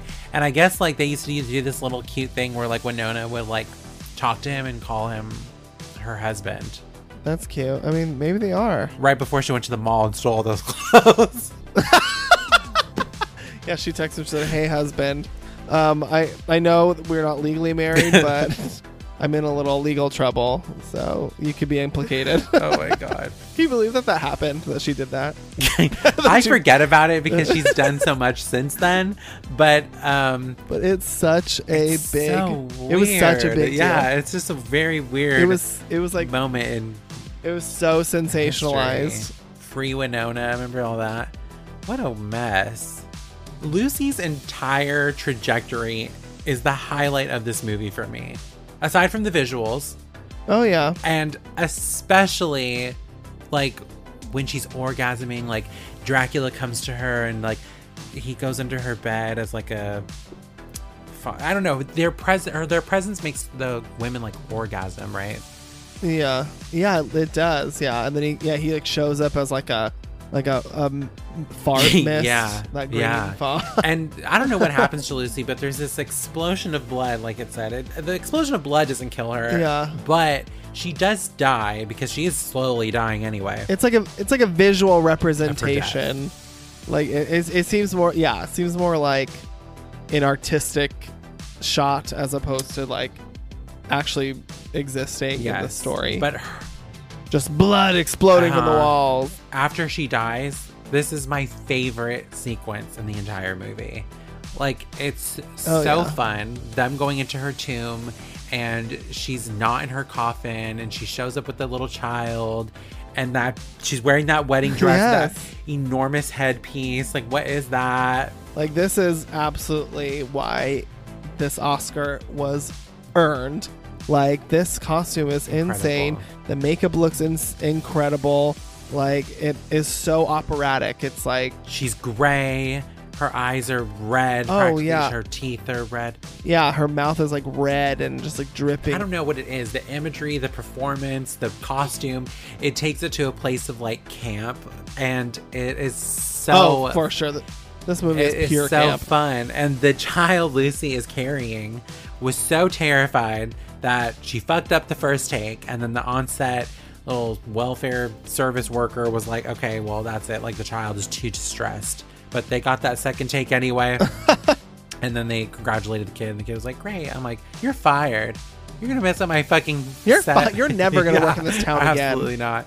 But I just love this scene. I think that this is the reason why I wanted to do this movie so badly, is because this is just a great scene. And I love her going into the coffin again, but you can tell that they like filmed it in reverse. Like, they had her come out of the coffin, but they like that trickery of like the reverse shot of her, like when he pulls out the cross, and she's like and then she just like how she like kind of falls asleep. Like, it looks like you're rewinding a tape. Yeah. Yeah. But I love this idea of like her three suitors have to be there to like, saving her soul by chopping her head off and stabbing her, and the vomiting blood, the beheading her. Like, I mean, it's all just so great. I just love this scene. It is the highlight of the movie. It's the best part of the movie. Someone disagree with me. Oh, I know. No, it's so good. I do love it. So they kind of put the pieces together, and they realize that Count Dracula is a vampire and that he's the one that's done this for her. And this is when we get those extra rules where he can control bats, rodents, wolves, and can appear as mist or fog, which I don't think we've seen before in any of our vampire movies either. I don't think so. Yeah, like appearing as fog. Like, all right, wow. His powers are beyond our comprehension. I'm curious to know what happens to his powers if he does not rest in the earth of his homeland. Like, if he doesn't sleep in dirt, what happens to him? I mean, maybe that's when he starts getting old. Oh. Because he does starting to look old. Maybe he was trying to kill himself off when he was alone in his castle, and that's why he was aging like that. Right, yeah. And then when he sees the picture of Mina, he's like, oh, my love, the love of my life, she's been reincarnated. So that's when he actually makes the effort to sleep in the dirt again. Maybe that's it. Yeah. But then they go to the dirt, and then they fuck with the dirt. They like perform that ritual that makes the dirt unusable. Yeah, they like sanitize with holy water. So, they kind of like bless it. Yeah. Right. Yeah. So without that, like Dracula's I know, screwed. and he gets old again after that. Yeah. So he has to go home. How is he supposed to seduce Mina looking like a fucking shriveled thumb? You know, like that's exactly what it looks like. He's been in the shower for too long. Oh my god, yes. So then we have this scene between Mina and Renfield. So Mina's like taken to the insane asylum to be safe, which are like, yeah. Like, okay. Have you seen the lunatics in here? The choice. And then we have Renfield they have the scene together, which I think is so interesting because it is kind of a roller coaster where he's like, he's like saying how much he loves his master and he's serving his master, but then he kind of tries to save her. He's like, you need to get out of here. Like, you need to get the hell out of here because you're gonna die. And for some reason, Renfield finds it himself to give her advice, which ultimately leads to his death because Dracula's like, bitch, you betrayed me. And now I'm gonna fucking kill you. Yeah. And then he like slams his head into the bars, and then his head goes through the bars. That could have been a little more. Maybe this is the gore they cut out. Maybe because his head just goes through the bars, but then the sound cue is like. I almost didn't think he died, but he has to have because then we don't see him anymore. So. But then this is another reason why it's like, was that his sole purpose in this movie, just to warn Mina? Like what? Yeah, it's like he's sort of like that crazy old man Omen that warns the children before they get killed off one by one. It is kind of like that. But it's interesting because he doesn't. I mean, he claims to love Dracula. I'm confused. What purpose does he serve in like the play and the book? An omen, right? I guess. To come. Dracula finds Mina asleep in Dr. Seward's room. Hypnotized, Mina gives into temptation as Dracula materializes. They kiss. Dracula confesses to her that he is undead. She then realizes that it was he that murdered Luce, but she can't help but still love him and asks him to give her eternal life for everlasting love. He drinks blood from her neck, then cuts open a vein in his chest. As she lustfully drinks his blood, he stops her, saying he cannot do this to her. To live forever is to suffer. However, she forces herself on him, continuing to drink. The man barge in, finding Mina covered in blood. Suddenly, Dracula appears before the men in a bat beast form, setting their crucifix ablaze. Van Helsing begins to splash Dracula with holy water, and Jonathan suddenly shoots him in the chest. Dracula suddenly transforms into a bunch of rats that scatter out of the room. As Dracula is telepathically connected to Mina, Van Helsing hypnotizes her and learns that Dracula is returning home by ship he calls to Mina. The men and Mina travel by train to meet his ship. They plan to burn the ship into the sea.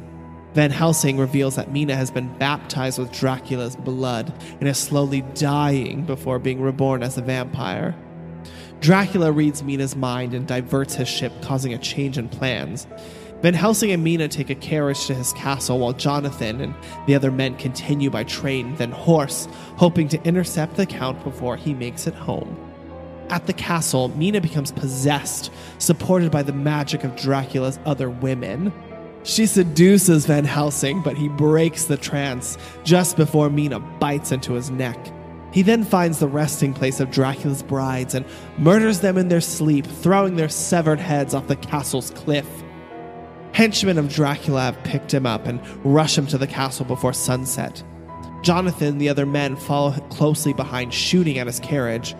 The henchmen fight with the men, and Quincy is nearly killed.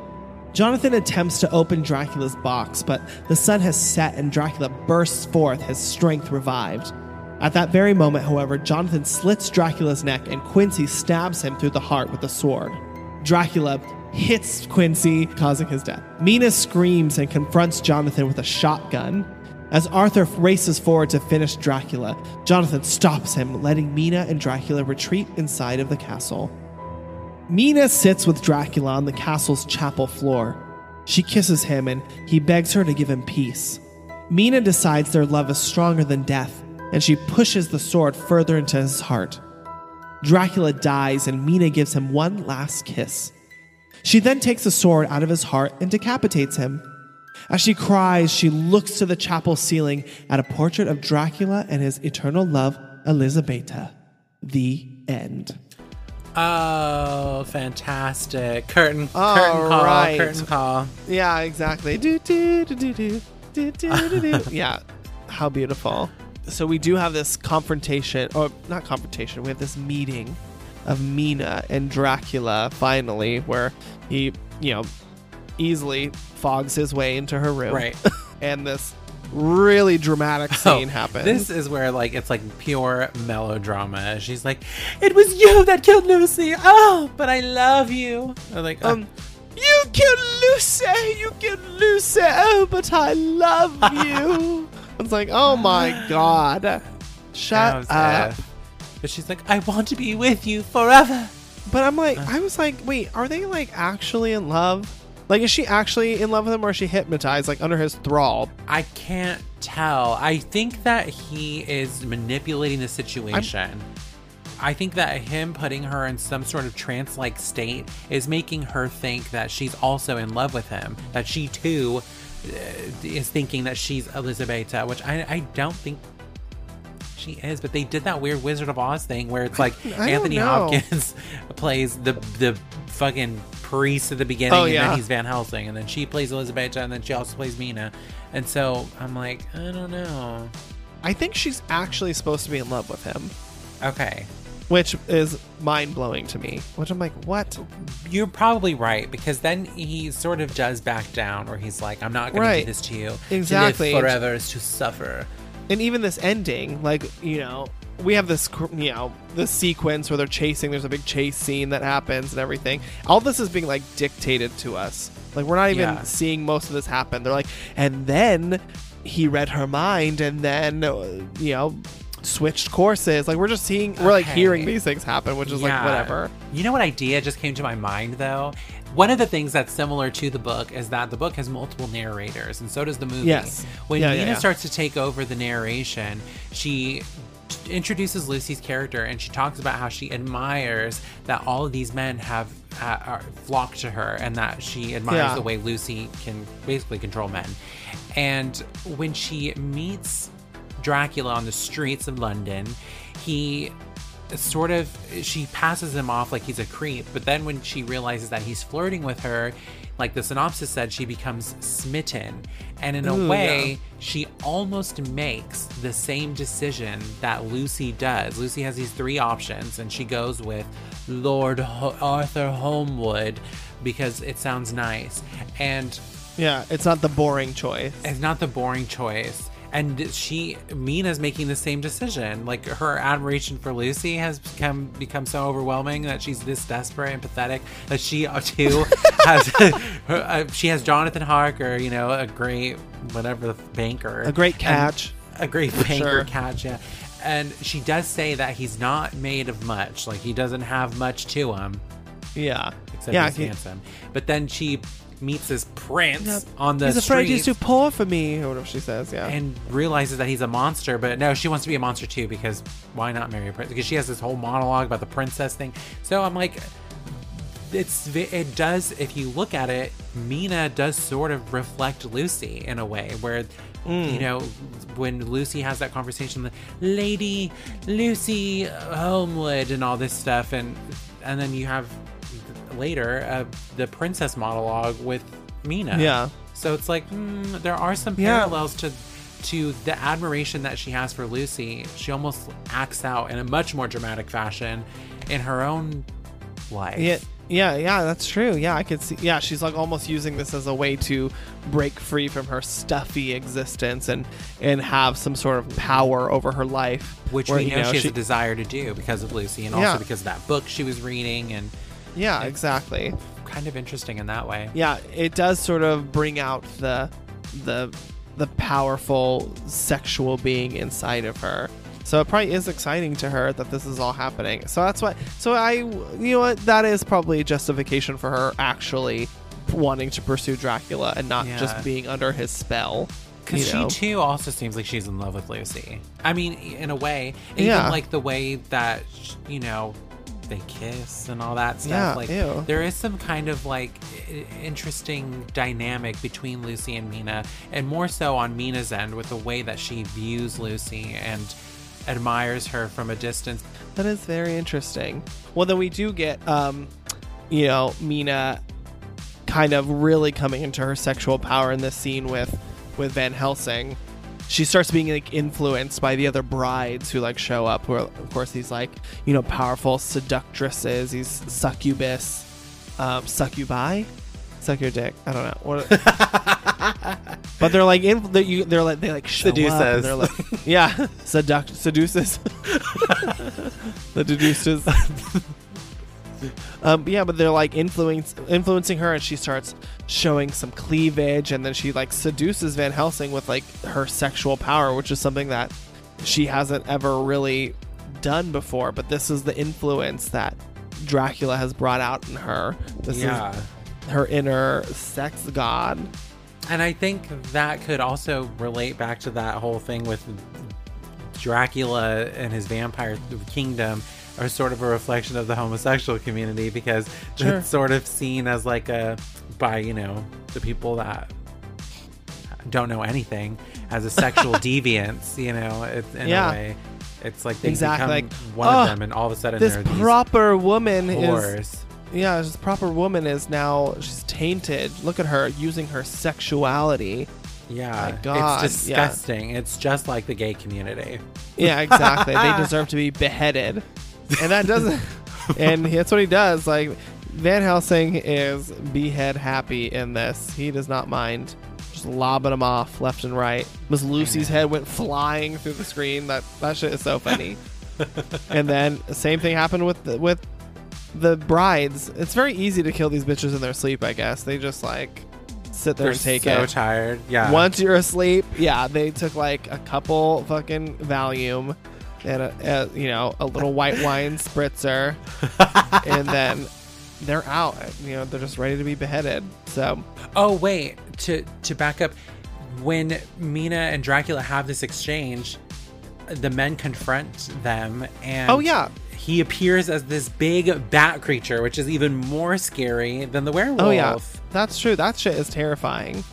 Like just that hybrid of a man bat. Like, ooh, yes. God. And the bat suit pure was evil made because originally this scene was just supposed to play out as plain old Dracula intimidating these men, and Gary Oldman felt like there needed to be an added element of horror to make it make sense why the men are cowering to him, because maybe he felt inferior to them. I don't know, but that's what this bat suit. Well, I mean, there's also they have more numbers. There's one Dracula and there's like 12 of them, so it's like, when you have so many numbers against you, how do you get like a group of men who could potentially overpower you?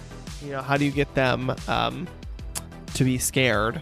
And I know this apparently in this scene, from what we saw in the backstage or the behind the scenes footage, is that they weren't getting the exact reactions right that they needed, and so Francis Ford Coppola blindfolded all these men and had Gary Oldman go around and whisper into their ears like something that we don't know, something private, but some shit that would like scare them, some really like demonic or disturbing stuff, and to get them like in that state, of like being fearful of him.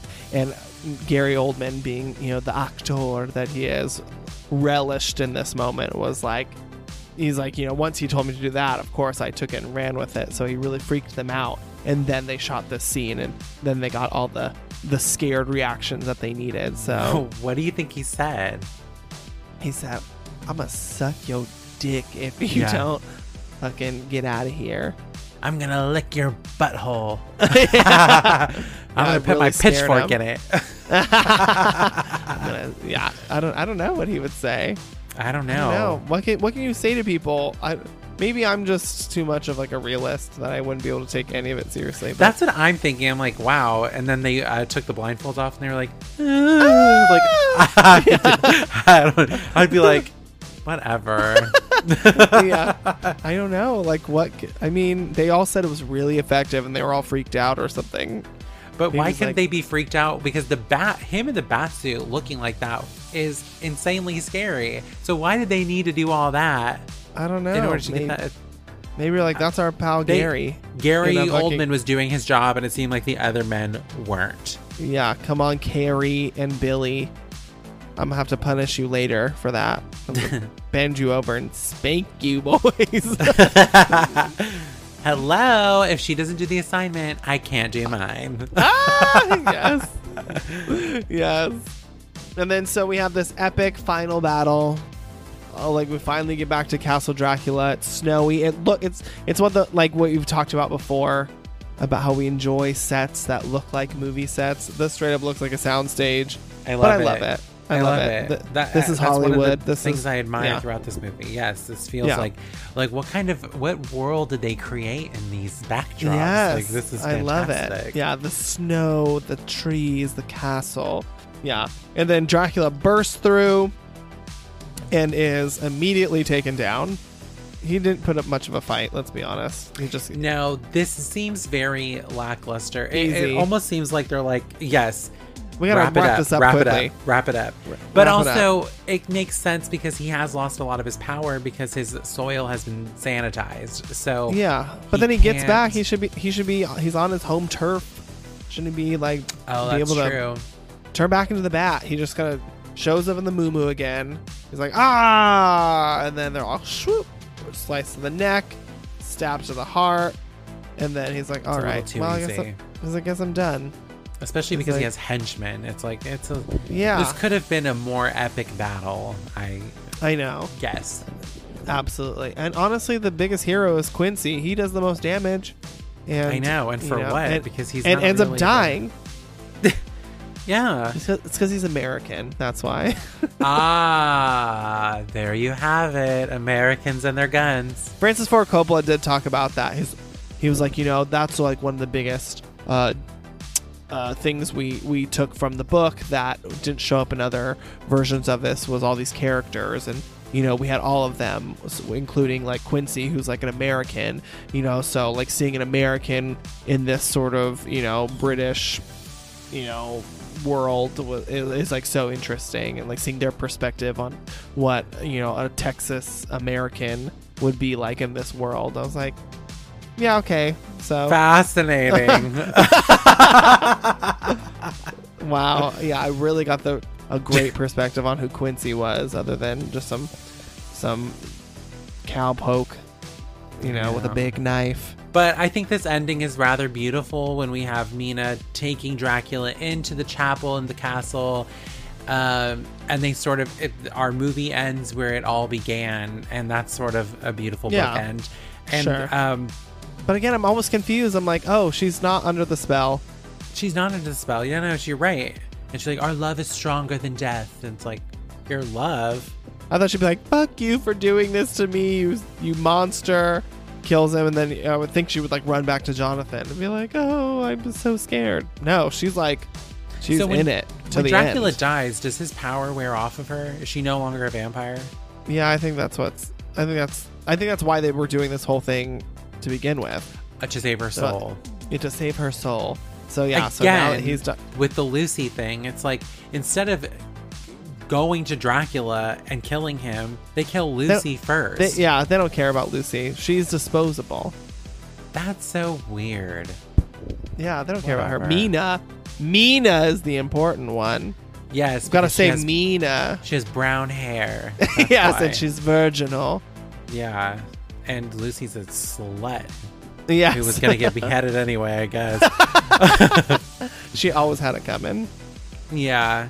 Okay, well, that's it. All right. Well, final thoughts. Here we go. So I'll go first. Okay. So I find this movie to be beautifully shot. I love how operatic it is. And, yes. it is campy as fuck and like melodramatic as hell. But I think turning it into this like erotic period piece is interesting. And okay, so there are some romantic stakes. Beautiful, great, whatever, and I think it does add a new layer to the story, but there's like a little part of it that feels a little plodding to me to get through. Like I don't know, I feel like it's a little oversaturated with style, and that some of the storytelling feels buried underneath all of it. It's beautiful to look at. This movie is stunning, like, and with some of like the best like camera tricks you've ever seen. Like, it's expertly made. But I think the heart of it gets buried a little bit, and I think the performances are overall great, minus 1.5. But I don't know. It's probably not the most thrilling viewing experience, but I do think it's enjoyable if I'm in the right mood. So I give it a 3.5 out of 5. Okay.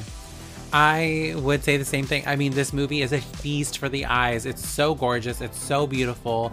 The fact that, like you said, the idea that he wanted the effects to look antiquated, I think making the movie intentionally dated makes it ageless. I think that this is a film that could be studied for film techniques and things like that. And it does definitely have more style than substance. But I think it looks so good that I don't care. But because I love every shot. Yeah. I love every set, every costume, every beat in the score.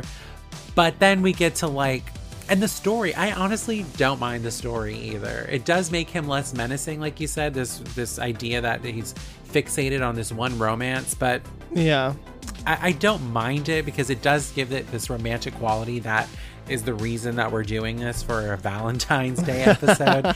But the performances are questionable, and I think that's where it really falls off for me. The accents, the performances, and then when you get to the runtime being a little long, even though I love the way every shot looks, I could have used a lot less of them. So, editing would have, this needed to be edited. Would have been nice for sure. For me, the highlight of this entire movie is Lucy.